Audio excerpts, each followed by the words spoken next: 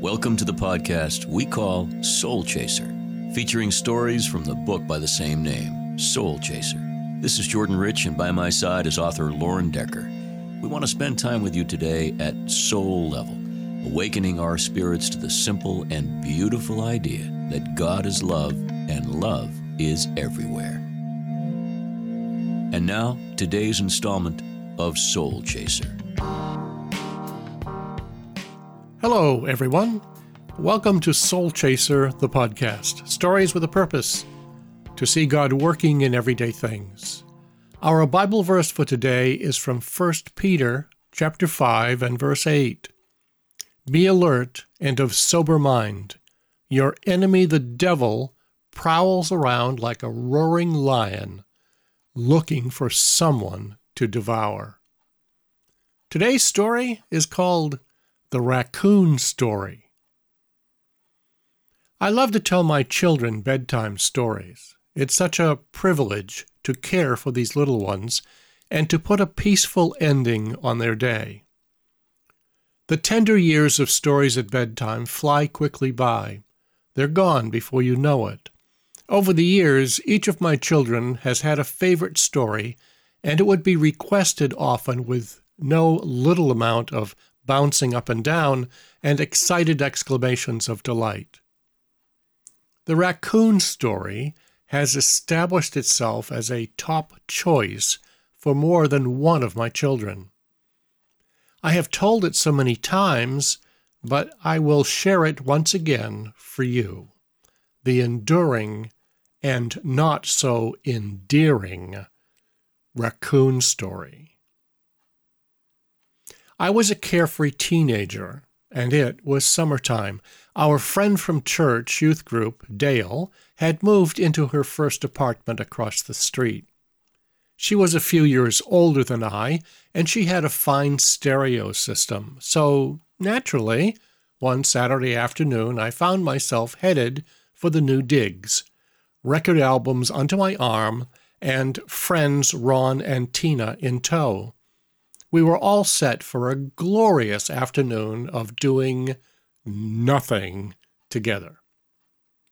Around mid-afternoon, we heard a scratching sound at the door. Curious, I looked out the window.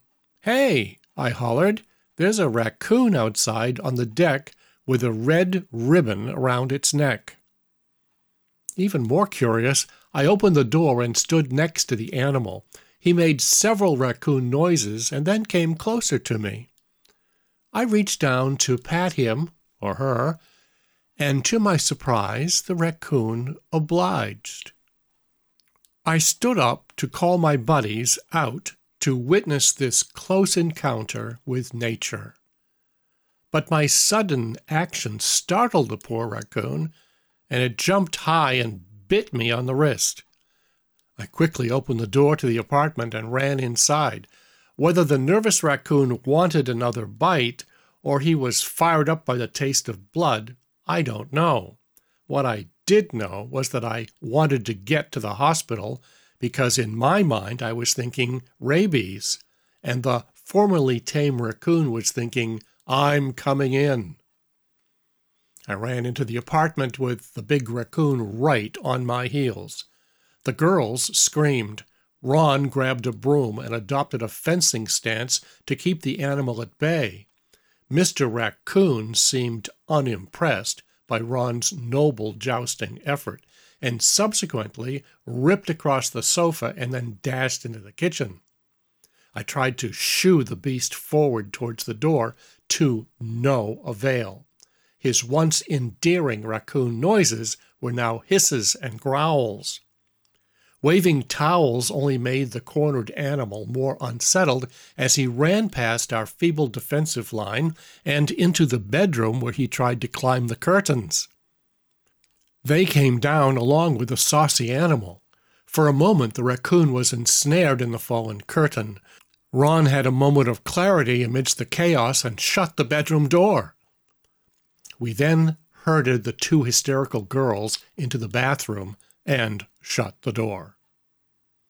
"I'm taking Lauren to the ER, managed Ron in a close call kind of way. We will call the police at the first phone booth we see. Remember phone booths? But you girls stay in there where it's safe.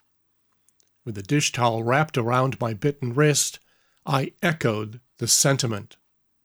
Not knowing much about rabies and timelines, we drove like crazy toward the local hospital, stopping only briefly to call the police and ask animal control to go to the apartment and flush out the raccoon. I got out of the car while Ron was still pulling into the parking space and headed for the emergency room door as fast as my legs would carry me. There was a sloping lawn to navigate, and I want to tell you that running downhill can be comical, yet disastrous. My inertia carried me over the top of my legs, and I did a forward roll that any Olympic gymnast would be proud of. Never breaking stride, I crashed through the double door, and within minutes I was soaking in a bucket of disinfectant.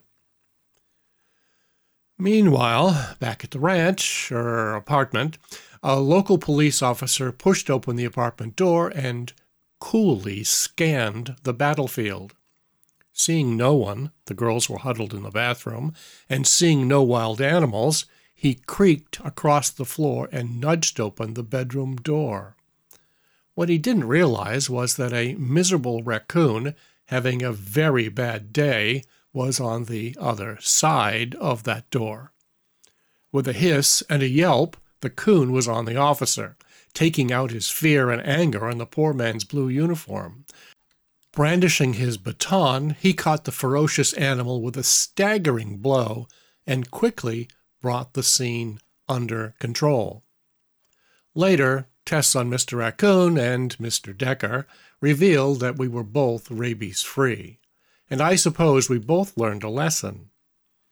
I never got to ask him about his learning experience, but as for me, it goes something like this. Wild animals are still dangerous, even if wearing a ribbon. The Bible tells us that the enemy of our soul prowls around like a roaring lion, but he disguises himself as an angel of light. We often venture too close, thinking the situation harmless, but sin always takes us further than we wanted it to go, and we often wind up with a huge conflict, out of control, in our own homes. Finishing the story, it is time for Dad to turn off the light and tuck in my sleepy child. As I walk downstairs, I often breathe a prayer. Lord, keep the devil far away from my door and my children. Love is everywhere. Love is everywhere. This has been Soul Chaser. We hope this program has caused you to consider the vastness of God's love for you. Nothing is going to change that reality, but love can certainly change you. Remember, love is everywhere, and God is love. Love is everywhere. Love is everywhere. This has been Soul Chaser.